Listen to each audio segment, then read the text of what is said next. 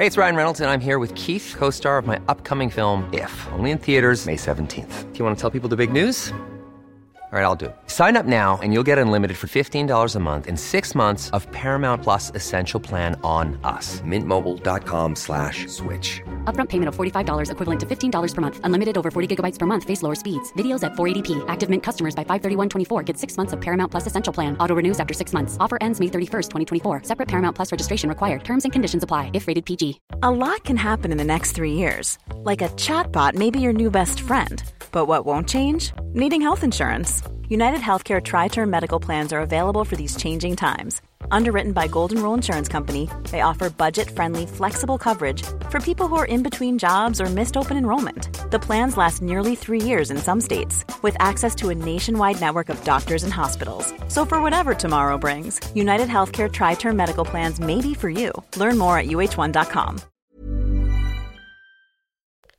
The Slaughter podcast will be discussing topics that some listeners may find disturbing. If you're still listening, I don't need a gun to teach this lesson. Hi guys, I'm Lucy. And I'm Emma. And we're back with another full episode for you of Crime from the UK. So simmer down and get ready. I'm doing one that I can't believe we haven't done before really. It's quite a big... It's not a famous one, but it's quite a big lifer. Okay. Another lifer. So he's called Arthur Hutchinson. Not heard of him. No. And I think if you were alive during his crimes, I think my mum would know him. I think people would know, but I think because we're so young, then we might not know. So he was born in 1941 in Hartlepool. I don't think I've ever been. No, me neither. I don't know what it's got to offer. Seaside? I would hope so. And he was his mother's favourite of 6 children. She had 4 with her husband, called Cuthbert, and 2 with the lodger. Nice. And Arthur was one of them. The lodger was called Arthur Hutchinson. So there was no way that he thought he was his dad's child. So I'm going to name you after my lover. I guess, unless she just told the husband, oh, I just like the name. That's one way to keep track of whose kid's whose. Yeah. Just name them after their dad. It's going to be fine. Yeah. So his brother Dino, I mean, there's some child abuse going on here. With a name like that. Or Dino. Dino.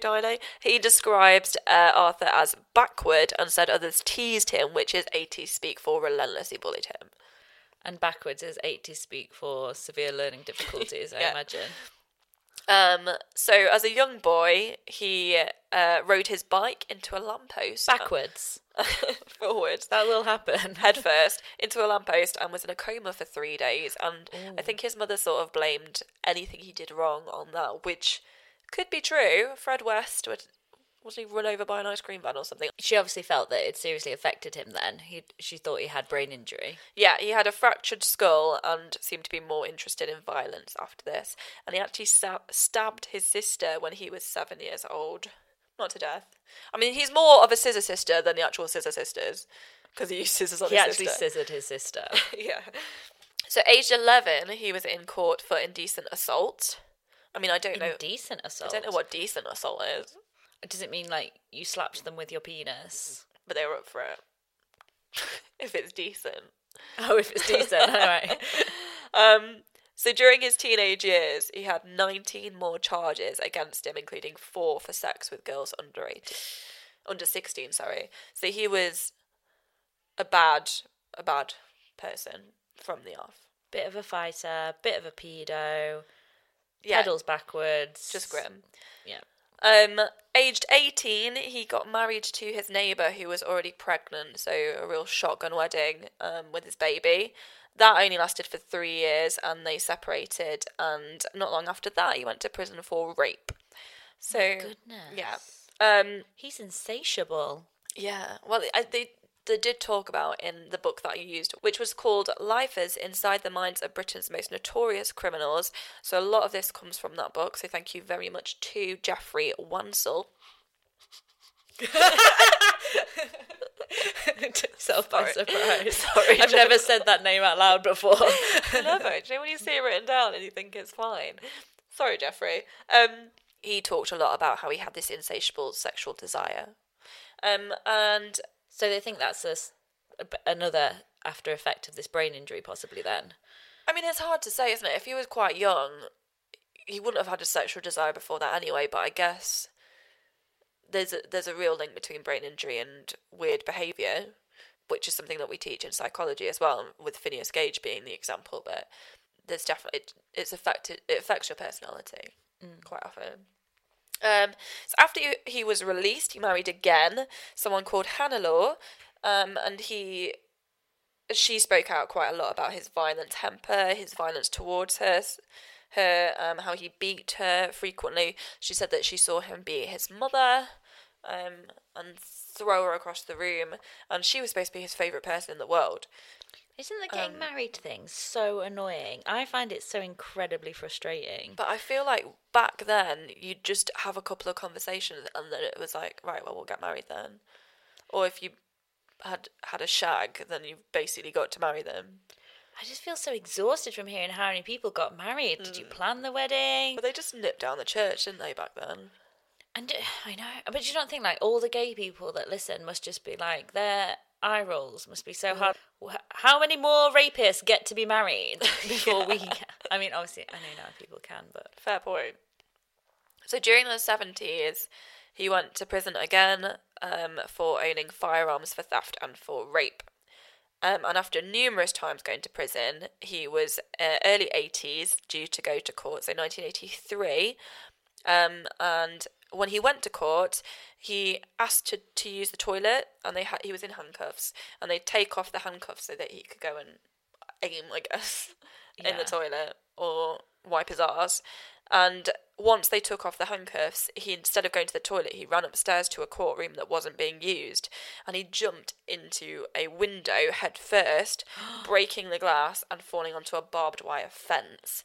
And I mean, it must have been single glazed. I mean, if I tried to jump through these windows, it's not happening. But he landed on this barbed wire fence, cut his leg open. I would say he would have been an absolute ribbon. Yeah. Shards of glass plus barbed wire. Yeah. I bet he looked like he'd been put through a shredder. Well, he looked fucked up, but he got free and he ran off. Oh, and God. they couldn't get him because it was. I mean, they said it in He was the just book. flapping in the wind as he went. They said it was a busy street, but I mean, this blood-covered, gangly man running through. Like one of those big inflatable men you see dancing around on top of like car showrooms. Yeah, Just dripping with blood and skin. pretty much. So a month later, he's been on the run. So this is October 22nd, 1983. And he ends up in a village called Dor, where solicitor Basil Leitner and his doctor wife, so they're doing all right, Avril Leitner, they're celebrating their daughter's wedding at the family home. I mean, they probably had a beautiful, massive house because they did the wedding in a marquee in the garden. Oh my God. Which is the dream. Everything's coming up Blakener. Imagine how much you'd save on a wedding, just doing it at your parents' house. Be amazing. The bride and groom had left, so they left before the guests, as was tradition. The people tend to stay now, don't they, till the end? To the bitter end. To the bitter end. Or at my wedding, the guests started going, "Are you coming to the pub?" Like, not in this. No. Funnily enough. I think that was me. Come to town. Come to Yeah. town. And I was tempted for a moment, but... Nothing good happens when you go to town after a wedding. in your dress.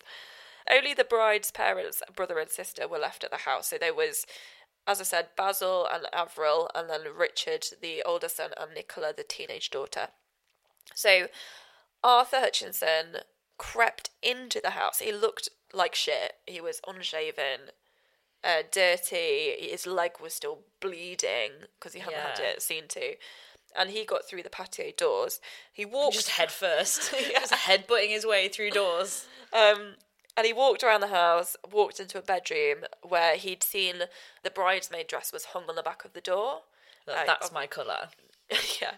And he'd seen that and he thought, well, there must be a girl in there. So he went into the bedroom. Oh, time for a bit of raping. Yeah. But Richard was in there in bed. So saw Richard and went, well, I'm not gay, so I'm going to murder this guy so I can just see who this dress belongs to. So that was his thought process, that I've got to have a rape this guy's in my way. I'm going to have to murder him Not first. just back out of the room. I mean, backwards is one of your skills. Just keep moving. So what he did was he stabbed him in the chest and killed him almost immediately. And then he carried on looking around the house. Now, Nicola, the teenage daughter, was next door, and she heard someone coming into her room, and she'd heard her brother scream as well. So she lay absolutely petrified in bed, couldn't move, which is what I think I'd do. I don't know if I'd be able to move or scream or do anything. I think I would just shut down. And he came into the room, and then he left again because he heard someone coming. So he went back out onto the landing, and Basil, the father, was there approaching, and they started arguing and shouting at each other, and then he stabbed Basil in the throat, and then as he fell, he stabbed him in the back. So, did Richard die? Richard's dead. And now Basil? Now Basil's dead. God. Nicola's in the room. So, Hutchinson then went downstairs and confronted Avril, the mother, and she said to him, this is from Nicola's account afterwards, she said, just take the money and go. I don't care what you want, just take it, get out of the house. And he stabbed her 26 times. Lots were like on her hands where she'd been trying to hold her hands up to stop him. I mean, really, really horrific crimes, which is why, if you were alive at this time when it was reported, you definitely know this, because it's severe. Especially when, like you said from Nicola's account, she was saying to him, you can have whatever you want. Like, she wasn't trying to fight him, she wasn't trying to call the police, that there was no reason for him to have just gone at her like that, other than it seems like some sort of pleasure out of just stabbing. Yeah. I mean, he stabbed his sister, he's obviously into it. So she died. So Nicola's alone in the house with her parent and brother's murderer, just waiting in her room, absolutely petrified. And so he went back up to Nicola's room, and he told her if she put on a light or screamed, he'd kill her, obviously aware of the neighbours. I'm assuming it was a detached house, but, you know, if you scream pretty loud, you might have heard people. So he led her by knife point to look at her father's body, obviously to scare her more. He then raped her in the marquee, and then twice in the bedroom. And honestly, it was hours that he was in this house. He put on a Scottish accent the whole time and told her that he'd killed her family. So what this poor girl went through, absolutely horrific. And eventually he tied her up in the bedroom and left. So it's all so barbaric. Yeah. That's a really nasty one. And it's just difficult to understand the logic of these people will die because they'll stop me raping her, but she can live. I don't know. It's just I don't so understand. Arbitrary.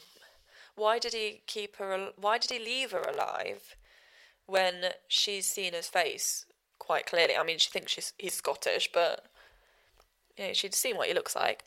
So she was discovered when the marquee company came to take down the marquee the next day, and they found the bodies, and they found Nicola, and they obviously called the police.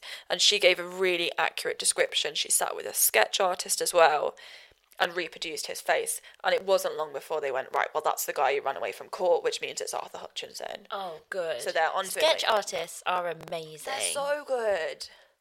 I don't even know.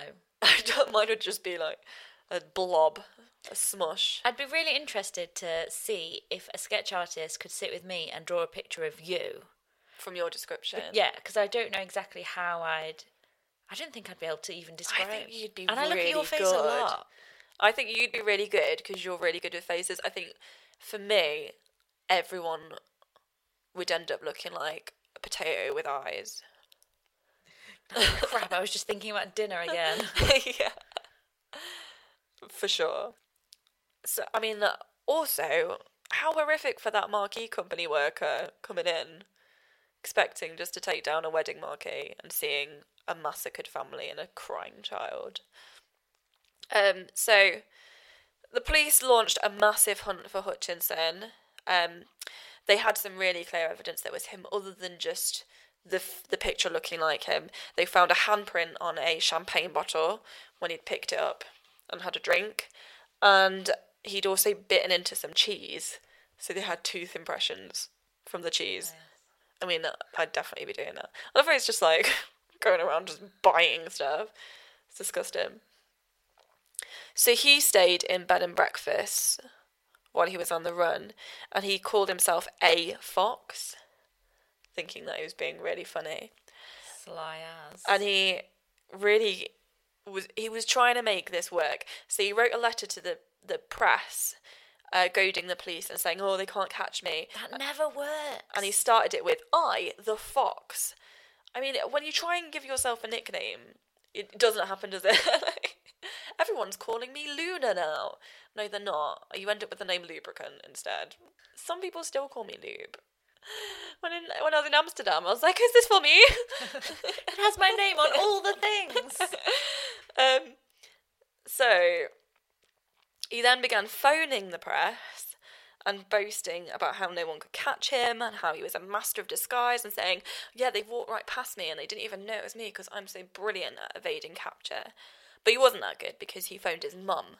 And obviously he obviously hadn't watched Hunted. So they were tracing any calls that went to his mother, and they traced it back to her phone box. So they sent the team to the area that the phone box was in, and then someone spotted him nearby, and then eventually it was a police dog that actually caught him and pinned him down. Ooh, like Fox and the Hound. I bet he loved that. Yes! At least I've been thwarted by a fitting opponent. Well, I think he was annoyed because he obviously had to wait for a policeman to come over before he said his line that he'd rehearsed.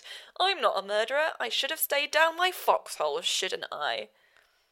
Oh, no. He's He not- had practiced a little fox line. Yeah. I can imagine It's that. not even a good one. I can imagine that they were just saying, "You're under arrest." He's trying to get his word in. Hold up. Anything not- you do say may be taken. Well, not this bit.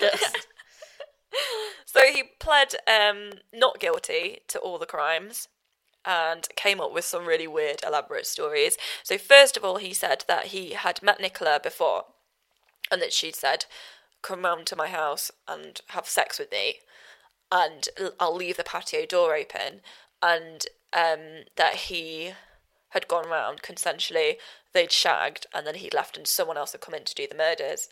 And then that didn't hold weight in court. So afterwards he said that someone from the press had done the murders to frame him, and that he was just there, and so was the guy from the press, and he'd not done any of it. It was really stupid, weird stuff. But obviously the handprint, there were bite marks, there was his blood from where he'd been bleeding, and he had quite a rare blood group, were all solid evidence against him.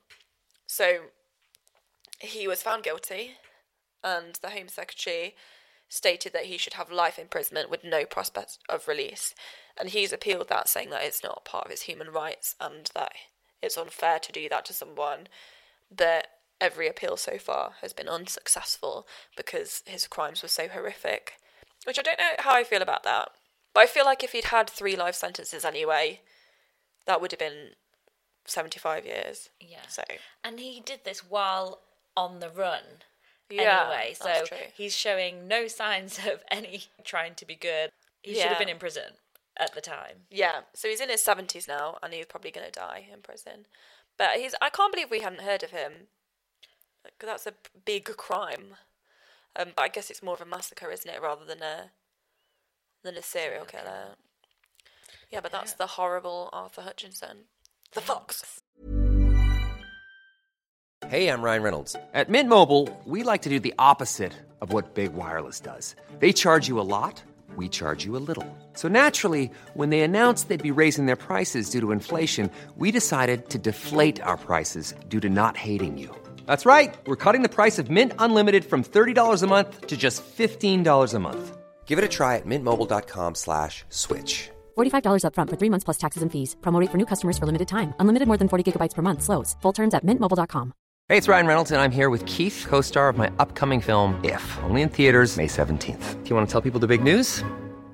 All right, I'll do it. Sign up now and you'll get unlimited for $15 a month and 6 months of Paramount Plus Essential Plan on us. mintmobile.com/switch. Upfront payment of $45 equivalent to $15 per month. Unlimited over 40 gigabytes per month. Face lower speeds. Videos at 480p. Active Mint customers by 531.24 get 6 months of Paramount Plus Essential Plan. Auto renews after 6 months. Offer ends May 31st, 2024. Separate Paramount Plus registration required. Terms and conditions apply if rated PG. Wow. Nice. Yeah. What you're hearing are the sounds of people everywhere putting on Bombas socks, underwear, and T-shirts made from absurdly soft materials that feel like plush clouds. Yeah, that plush. And the best part? For every item you purchase, Bombas donates another to someone facing homelessness. Bombas. Big comfort for everyone. Go to bombas.com/ACAST and use code ACAST for 20% off your first purchase. That's bombas.com/ACAST. Code ACAST.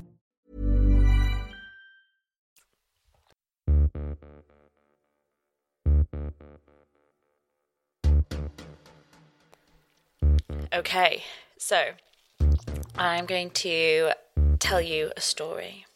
Most of the research comes from a book called Strange Inhuman Deaths, Murder in Tudor England by John Bellamy. Side note to this story, Lucy rejected this book and gave it to me, I think, in the hopes that I'd never ever read it. Had no pictures on the cover. But I have done. So I don't know how up to speed everyone is with the Tudors, but in true primary school fashion, I'll just give you a brief outline of some of the historical context that we're talking about. If it was primary school fashion, you'd play a video. Yeah, I would look up Tudor song YouTube. This took place in the 1550s, this crime. And prior to this, England had been won for the Tudor dynasty when Henry Tudor won the War of the Roses. It was the Yorkshire and Lancashire, and he united the two houses with our Rose of England now.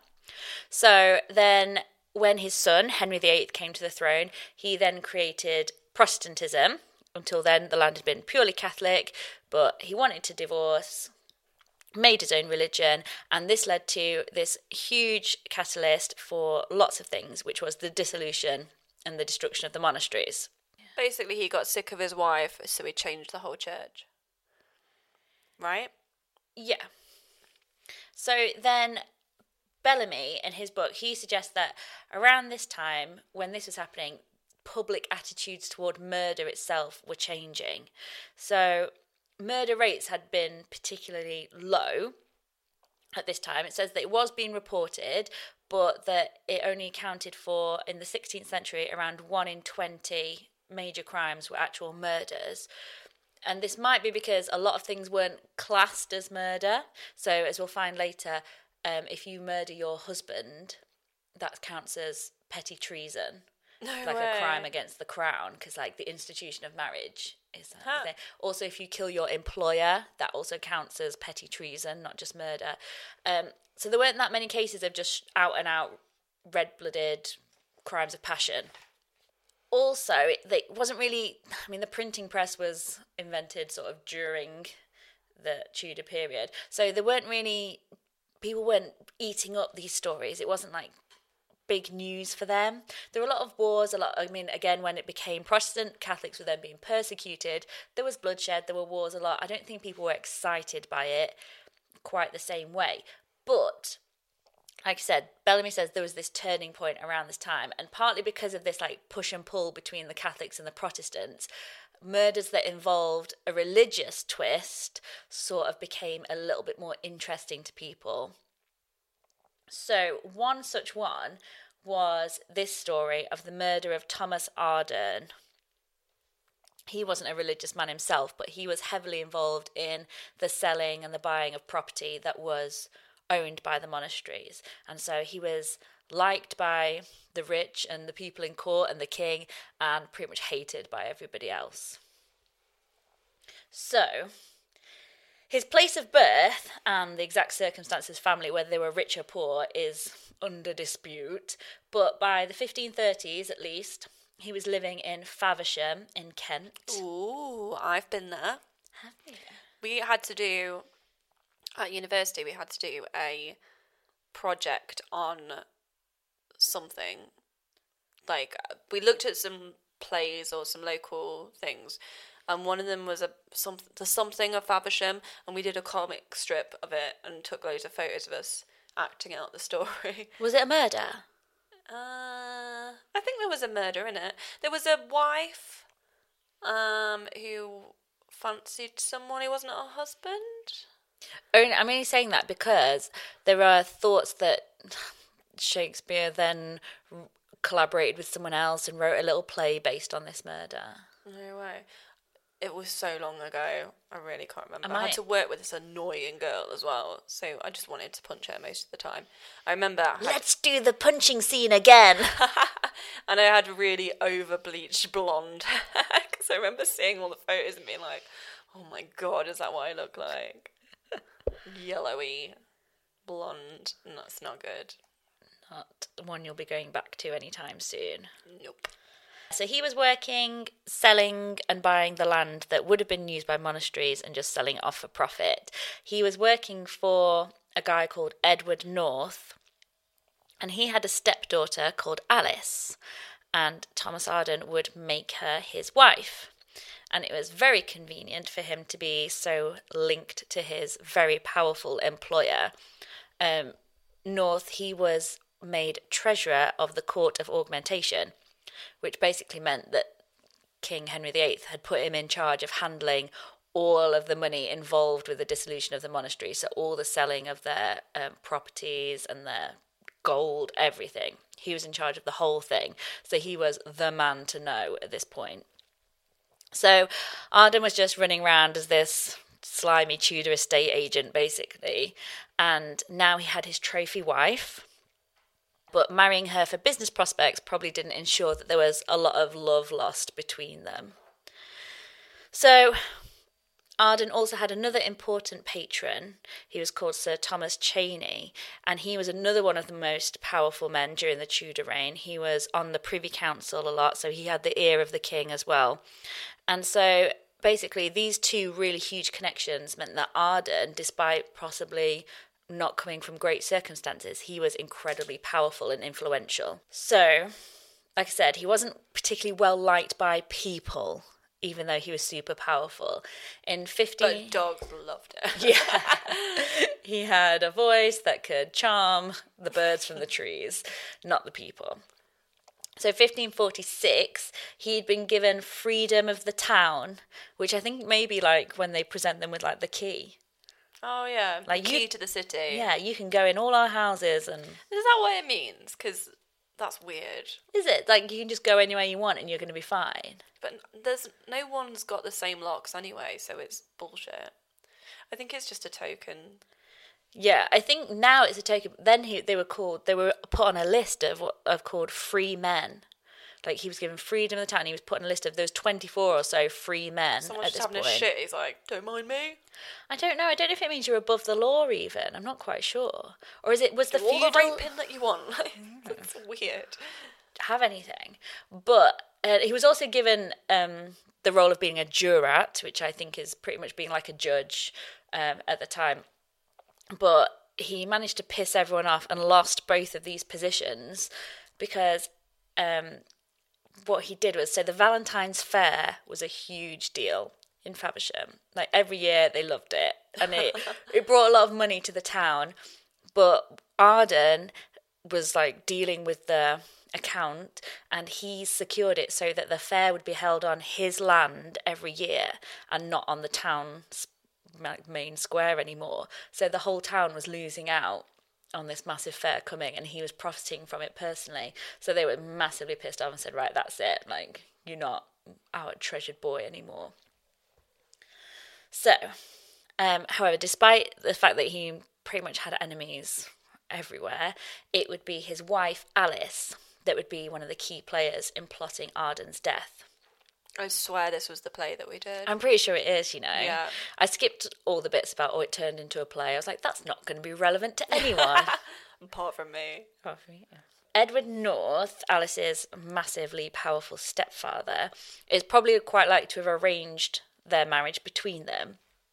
But he also made sure that Alice would benefit from his death too. He was a smart guy, and when they got married, he made sure that she would have a yearly allowance of £40 for every year after he had died, and he also made sure that Alice was the sole executor of his will. One source claimed that when they settled in Faversham, that she was 28 years old and Thomas Arden was 56. So I don't think he was her first pick. No. I definitely think she was pushed into that. And he was like, you know what, he'll die soon, and I'll make sure you get money when he dies. Yeah. But it's also said that the pair were an attractive couple. Well, maybe he was a silver fox. In the most Tudor of language, you know where they always say someone was comely? Comely. Covered in cum.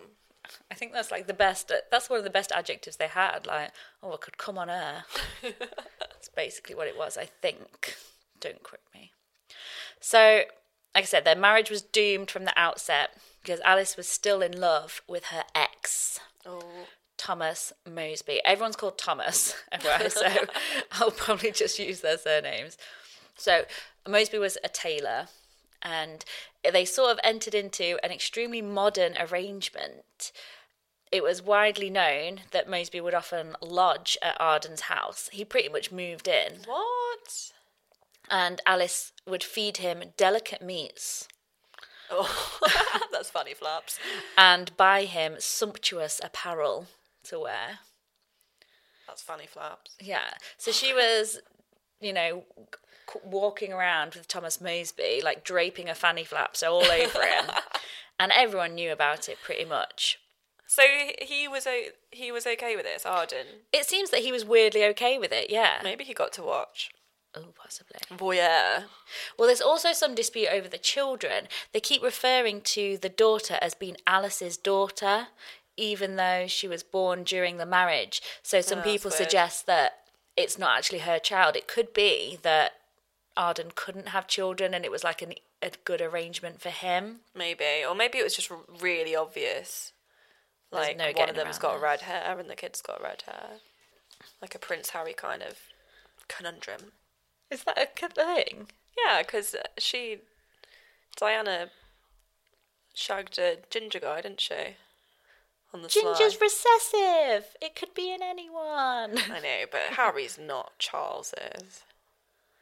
What? He's got the same little horsey face. That's Diana's. Oh. Oh no, she was more bad. I've just been talking to Lucy about how, I don't have any issues with the guy I'm dating, but he does think that Diana was killed by the royal family. Oh my God. And I'm not on board with it. No. At all. I don't know if he's trying to wind me up. I'm like, it doesn't make sense. Definitely not. So anyway, yeah, he was totally on board with this. And in Alice's defence, her and Moseby had been dating before Arden came along. So I think she was in love with him. They'd been together, and then I get the impression she was then forced into marrying this 56-year-old guy. So I think on her part, fair enough. Have a throuple. Yeah. Best of both. Exactly. It's thought that she did sort of split up with Moseby before Arden came along, so possibly she married him thinking it was all over. But she got his affections back by giving him a gift.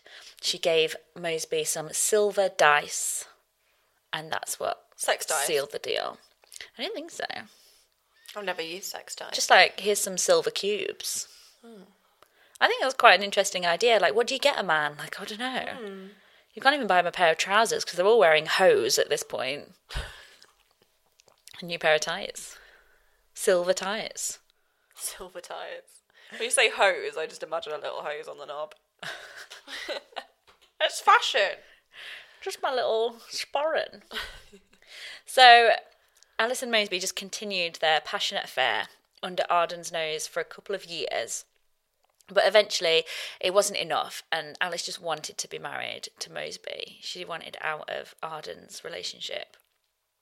So, in December of 1550 was when Alice made sure that she was taken care of in her husband's will. And then, right at the beginning, so a few weeks after, start of 1551 in January, she began to plot a way to get rid of her husband. Obviously, although divorce had happened now, like, it was only a few years since Henry VIII had to literally destroy a religion in order to get divorced. So wasn't it mostly that the men could file for divorce as well and women couldn't? Yeah. And we did about this I'm teaching some sociology now, God help me. But we did about how the divorce laws have changed and you had to prove that your husband was cruel to you to be granted a divorce in the early days of divorce. So basically murder was definitely the simplest option. Yeah. Like, divorce wasn't really a thing for her. So, as simple as this may have seemed, murdering Thomas Arden took several attempts to do.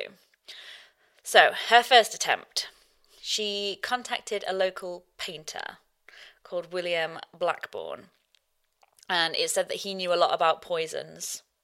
I don't know how that sort of rumour goes about, unless it was that, mixing the powder, maybe some colours. Like lead paint? Yeah, I'm going to say maybe some colours you needed were also poisons. Yeah. But he did know a lot about poisons, and she said, I need something that will quickly, quote, dispatch the eater thereof, end quote. And he obliged, but he said, if you're going to do it, you need to put the poison in the food first, put that in the bowl, then put all your food on top, like his porridge or his gruel or whatever. Put that on top and then give it to him. But she wasn't so good with the listening. So she put his food in the bowl and then the poison on top of it. And this meant that Arden was like, this tastes a bit weird, the colour looks a bit off, and he refused to eat any more of it. So she covered it up and was like, oh, fine, like, I can't please you. And then apparently it says that he was violently purging out of upwards and downwards. Oh, I've been there. Yeah. You can't trust a fart for a while after that. I think he violently purged when he was riding the horse as well. Oh, no. Which, can you imagine having the God. runs and bouncing up and down on a horse? That would be the worst. Not good. But he managed to stay alive. I don't know. Seabiscuit is not having a good time. That's the deleted scene of the film. So Alice then got in contact with a guy called John Green. And he had a grudge against Arden because he'd refused to sell him some land that had previously been owned by Faversham Abbey. So he was pretty pissed off with him. So Alice said that she would give him £10 if he would go and find someone else who would kill her husband for her. And Green agreed. So he went off to try and find, an evil knave who would come and dispatch Arden. And he met his friend, a goldsmith called Bradshaw, and he said, well, I know a guy who I met at the Siege of Boulogne who is a proper rotter. He's known only as Black Will. I don't think it's due to ethnicity. I think it's that he was a blackamoor. Needed a wash. He needed a wash. He has a black heart. He was I think he loved the war a bit too much. That sort of guy. So Bradshaw just put him in touch with him. And Green met with Black Will. And they also agreed that he could have £10 if he murdered Arden. Which I think, that's a bit tight. Like, you're getting a tenner just for finding an assassin. And then Black Will's getting a tenner for actually doing the murder. He's getting played here. Always get rid of the middleman. Exactly. This could have cost you £10 only. Yeah. Because that's half her year's money gone. True. It is, yeah. So Will said, of course, look, you're going to need to go and point out Arden to me before I go murdering people. So they arranged that they would meet in St Paul's churchyard in London the next day, where Arden was going to be. So Green then said to Bradshaw, his fellow that had put him in touch, you go now to Alice and tell her that I've got Black Will, everything's going ahead. And this seems like a little thing for Bradshaw to do, but he would end up getting in a lot of trouble for it later. So Green pointed out Arden to Black Will in the churchyard, where he was walking with his servant called Michael. Uh-oh. This is so Shakespearean, though, isn't it? It is very. It's the one on the left, and then he's dyslexic, and then it's the one on the right. Well, Black Will, because he loves murdering that much, he was like, oh, brilliant, I'm going to get to kill both of these people. It's going to be amazing. But Green was like, no, hold up. Michael's in on this plot with us. Oh, okay. So he said, leave him alone. He's good. He's safe. Michael was sort of in on it. He was leading Arden there. And He's was like there with a big arrow. Yeah. This one. One of those big foam fingers. Like that Sims little diamond. But he was in on it. His part in the bargain was that if he kept quiet, then Moseby was going to let him marry one of his cousins or something. Okay. So... I love you could just decide. Your poor cousin. You might I have this one. So, Arden, though, was so well known because he was this influential guy, that for the entire day he was always being accompanied by one acquaintance or another. Like, people were just constantly wanting to hang out with him. So Black Will had no opportunity to get in there and dispatch him. So now we're on to attempt 3. The plan was that night that Arden would go to bed in the lodgings that he had in London for that evening, and Michael was going to leave all the doors unlocked so that Black Will could get in and kill him. But Green had mouthed off to Michael and said, oh God, Black Will's a bit of a one. He was going to kill you as well as Arden. So Michael shat himself and said, I'm not letting him in if he's going to kill me too. So he kept all the doors locked so that he couldn't get in. Understandably, Black Will was pretty pissed off at this and said that he really was going to go and kill Michael. But they managed to calm him down because he said, well, it wasn't me. I left the doors unlocked. But he said that Arden had woken up in the night and locked the doors himself. So attempt number 4. They decided that they would, on their way back to Faversham that next morning, they'll just ambush him on the road home. But Mr. Popularity bumped into some acquaintances and they all decided to travel back together in a group. So he couldn't do it again. He's not getting paid enough to kill a whole gang. He's got to get him on his own. So, Alice didn't want the murder to take place at home where she could be implicated. So for attempt number 5, they had to come up with a plan to get Arden to go away again. Yeah. So Michael had come back from the Isle of Sheppey where he was bringing a letter from his patron, Sir Thomas Cheney, that I'd mentioned before. And when he got back, Alice took the letter from him and said, saying that you've lost it, basically. So they said they'd lost the letter on the journey back, and Arden's going to have to go to the Isle of Sheppey himself to find out what it said, which he seemed to actually go along with. So Arden was like, fine, I'll go and visit Sir Thomas Cheney, find out what was in the letter. And the plan was that they would try and ambush him while he was on the route. So Black Will didn't want anything to go wrong again. So he went and got an accomplice, a guy called George Shakebag. Now that is the kind of name that you give yourself. Yeah. What has he been up to? Salting his crisps. Do you remember those ones that you get the salt separately and you have to shake it up yourself? My dad still gets those. They still do them? Yeah. I like them without the salt. Oh. I don't want to have to put work into my own food. Well, you could hire a shake bag to come and do it for you. Yeah. So the pair of them still didn't seem to have enough brain cells between them, as they missed him on the journey there and they missed him on the way back as well. Taking a waz. I mean, to be fair, they just have to assume that he's going to take a certain road at a certain time. True. There's no other way of knowing. Yeah, there's no follow your friends at. Yeah. So then, attempt number 6, they decided, okay, Black Will and Shakebag are not really the kind of guys we want in on this. So they agreed that Moseby would challenge Arden to a duel. Quite easily done, considering he's fucking his wife. Yeah. But Arden refused. Oh. And He's so like, I'm fine with it. He's like, yeah, you can have her. So that was quickly powered. So now we're on attempt number 7. So this time they decided to get all the conspirators together in a meeting, and that between them, hopefully they could pull this off successfully. So Alice was there, her lover Moseby, Green, the guy with a grudge, Shakebag and Black Will were back in on the plan. Every fucker's there. One of Alice's maids was now in, Michael, of course, and Moseby's sister at some point rocked up just to be in on the drums, I think. So the plan that they all managed to come up with wasn't really that ingenious. Basically, they said, we'll send out all the non-conspirator servants. We'll send them on errands and various other things, give them the day off.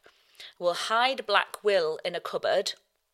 And then when Arden came home at 7 o'clock, Moseby took him into the parlour and said, let's play cards while we wait for dinner to be ready. So they were going to do it at the house in the end. Yeah. So during the game, Moseby had a cue, which he was going to say, now may I take you, sir, if I will, which apparently made no sense because he wasn't winning or anything. And Arden was like, what are you on about? I bet he like cleared his throat and got already like some sort of like rehearsed line. What are you talking about? There's no one here. Who are you talking to? Like in Crazy Ex-Girlfriend when Paula's singing Face Your Fears. Yeah. And Rebecca's like, there's no one here. So that was the cue for Black Will to sort of jump out of the cupboard and kill him, which he did. And he got a sort of towel cloth thing and he strangled him with it. Now, they all assumed that Arden was dead, so they started to carry his body out of the parlour. But when they began to carry him, Arden started groaning and moving his arms around. So then Black Will had to slash at his throat and face in order to kill him. But of course, this made a lot of mess that they weren't anticipating. Yeah. Black Will was then, right, I've had enough of this. So he took his £10 and he fucked off and left Alice and Moseby et al. To dispose of the body. So they decided that they would first put it in Arden's counting house. And then Alice wanted to make sure he was definitely dead this time, so she took a knife and herself stabbed him in the chest quite a few times. Then they set up this sort of big pretense to kind of throw suspicion away from it having anything to do with them.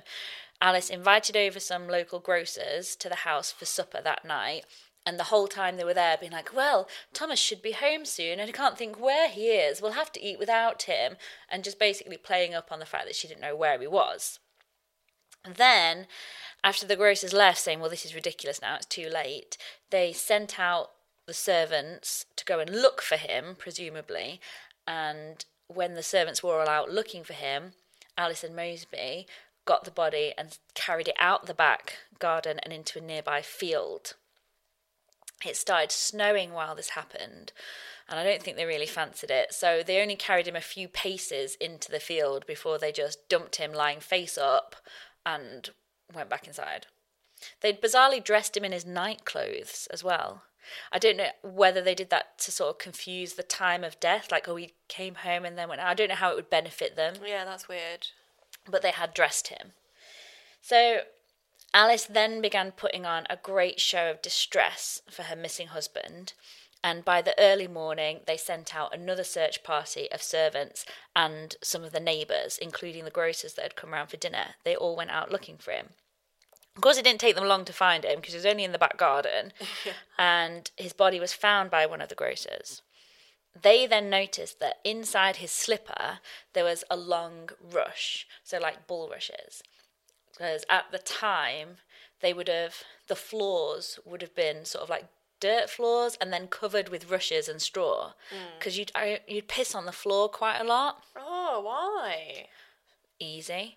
So, and then Drains basically, away in there. it was basically like a stable sort of setting. You'd have a dirt floor, like cover it with straw and rushes, and then like every so often you could just sweep up all the rushes and get rid of them and then lay down new ones. Okay. There's actually a pub in town where they do that. In what town, Emma? In the town where we live. No, where they do that. Because I went in, I was like, oh, line dancing? Country music? What's happening here? And they're like, no, we just put it on the floor to make it authentic. I was like, do you clean it up? Yeah, it's just ridiculous. That's weird. Sweep it up and then just like throw straw around. That is odd. Do you want to go in there with your high heels? What, they do it on like a normal floor? Yeah, normal tiled floor. Ugh. It's just a bit hipster, but they just throw a bit of straw around. No. It's like when they serve food on a bit of slate. It just looks like a mess. Give me a fucking plate, mate. So anyway, so there's one of these long bits of straw inside his slipper. So they thought, obviously, he's not put his own slippers on, because you would notice if you had one of these huge things inside your shoe. Yeah. So somebody else has hurriedly shoved these on his feet. Yeah, and if you killed him out in a field, you wouldn't. Exactly. That's been done in the house and he's been moved. Also, the snow had stopped falling quite abruptly after this point, so there was no more snowfall to cover the ground, which meant that there was a perfect set of footprints leading from the body right back to the house. Oh, come on. Surely you'd notice that. Apparently not. Never fucking settles over here, though, does it? I'm surprised. So, it was February, so early February. Alice was questioned, and initially she denied it, But then they found in the garden again the towel that they'd used to clean up some of the blood and the knife that she'd used to stab him in the chest with. Oh my god, these people are rubbish at murder. I'm going to say there's no DNA evidence, like there's no CCTV. It should be really fucking easy to get away with a murder. They're all dumb as fuck. Yeah. This is Ocean's 11, the special version. So, faced with all of this evidence, every single one of the conspirators confessed to the crime straight away. They're rubbish. Well, I thought that as well. But then, also in the Tudor times, like, they would have tortured people. That's true. Like, anyone that got sent to prison for anything, they had the most horrendous tortures. They would have been chopping bits off, stretching things, burning things. So I think they just thought, quick, say it's us, so they won't torture us. So the conspirators that were present were all sent to jail, and there were only a few who were left free. So Green, with a grudge, he was away. Black Will had managed to go. Shakebag didn't really hang out that night. He was gone. And Blackbourne, the painter who had originally given her the poison, were the only 4 that weren't arrested. And the painter, Blackbourne, and Shakebag both managed to flee and were never heard of again. So those are the 2 that escaped this punishment. At the trial, the conspirators were tried for petty treason. So as mentioned before, it wasn't really first-degree murder because it was so horrendous that you could kill your husband or an employer. Alice then also, during the trial, dragged in Bradshaw, the guy who had recommended Black Will, and carried a note, and he was tried with exactly the same severity as the others, and all of them were sentenced for death. Every single person. Michael, the maid, every single one. So, Michael, he was hanged at Faversham, and it specifies that they were hanged in chains.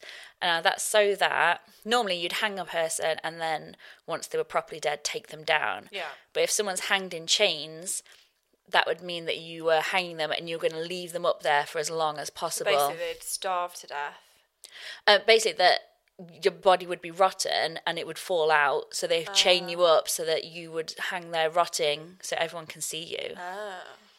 Just forever. It's like head on a spike type. Yeah. So, obviously, because Michael killed his employer, he was a traitor, that was his fate. Moseby and his sister, they were both hanged at Smithfield in London. I feel kind of bad for the sister. Yeah, she definitely got dragged in. Yeah, she got jumped in at the end and then kind of... I bet they pulled her in as well because they couldn't make it happen. They were on attempt number 7. I think they were just like, somebody else get in on this. Yeah. So Alice Arden, she was burned at the stake in Canterbury. Alice's maid, she was burned at the stake also, but in Faversham. John Green, he was able to evade arrest for some time. Said that he was helped to escape and flee by a man called Bate, his friend, and he had been arrested for helping him escape. Then they were like, look, we need to catch everyone involved in this. So they released Bate on the agreement that he was going to go and find Green and bring him back. And if he didn't do it, he would have to turn himself back in. What? Who's going to do that? You'd just be like, I'm still looking. Like, just run away. Yeah. But Bate did bring him back. He saw that him and some other accomplices caught him and brought him back because there's records that he was paid 20 marks for bringing back Green. So then Green was also hanged in chains on a highway near Faversham. Black Will, he fled to Zealand, which I really stupidly had no idea where it was. So, what? Not New Zealand, Old Zealand. Where's that? I never really thought of that. I didn't either. I just assumed... Where's New York? Old York? Oh. Yeah, we know where Old York is, but... Well, it's because it's not in England. Old Zealand is still Zealand as well. There's still a place. Where's that? It's in the Netherlands. Oh, no way. So Will went off to Zealand, and then he was followed there by some servants of Thomas Cheney, Arden's patron, because they wanted everyone to be caught. And they found him, and they were trying to get him extradited to England, but Dutch were like, no, we're going to do this our way. They burned him on a scaffold. Oh. Is how it was recorded. That's pretty grim. Yeah. I don't know if I'd rather be hanged or burned. I think hanged. Was hanged in chains was the normal hanging plus some chains. Yeah, so that your body would be left to rot up there. So, that's definitely much better. Because it would just break your neck, wouldn't it? Yeah. Yeah. And then there was one last person that we haven't mentioned, a guy called Adam Fall. And he was the person who took the silver dice that Alice had made as a gift. He took them from Alice to Thomas Moseby before they started dating again. Well, surely he should be free and fine.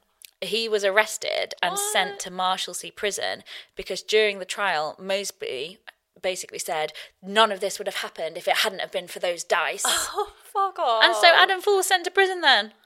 That is ridiculous. What about the person who introduced Alice and her husband? What about all the fucking things that happened before that? Yeah. That's ridiculous. Basically, just because he was just so powerful and had so many people close to the king, they were just like, this cannot be borne. And that's so every harsh. poor fucker that ever was in contact with them was caught for it. So that's the end of that. You see how that would make a good comic strip, though? That would make a fun. It was fucking long. I remember putting it on the wall and it was about 7 A3 sheets with like little photos on. It took forever. As long as I'm colouring in, I'm doing okay. I was like, this is how I get my degree. Just bump it up with something that looks like it took ages but was really not academic. Absolutely.